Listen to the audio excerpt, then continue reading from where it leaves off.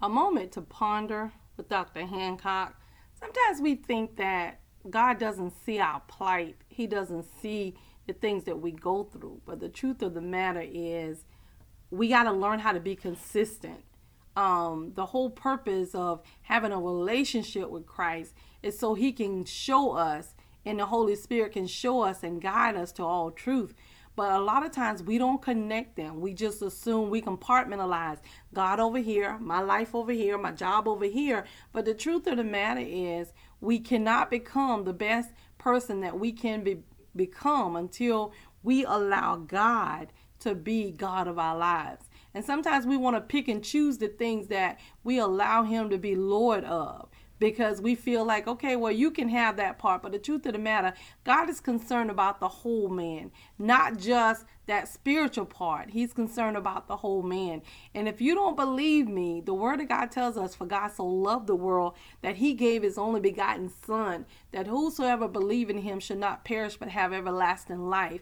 And then He goes to talk about the mind so that we can win in every situation. And then He talks about the heart. Guard your heart, for out of your heart are the issues of life that affect your very being. And then in another translation, it says, guard your heart. The heart is deceitfully wicked. In other words, you guys, sometimes your heart changes. This is where our emotions lie. It change, and everybody knows that. But the Word of God is the standard. And when we allow the Word of God to become the standard in our life, then I promise you everything else changes. Flip that spiritual switch on so that you can win in every situation.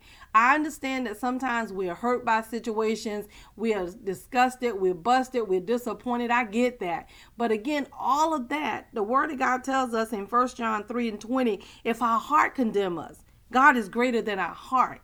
He's even able to divide the very asunder of soul and spirit. So just know that He is a loving Father.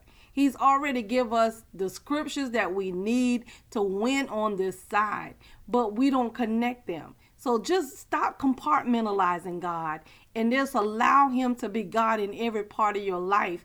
And if you allow Him to be God in every part of your life, I promise you, your life is about to change, because what He's going to do is change you in the situation. So many times we look at the people and situations and people, we be like, oh, they should change, they should change. No, the truth of the matter, when we change, the situation changes, because we look at it totally different. So again, He's such a loving God, and He wants more for us, what He's planned for us, than we wanted ourselves. But we got to learn how to be consistent and learn how to operate within the realms of the Word of God.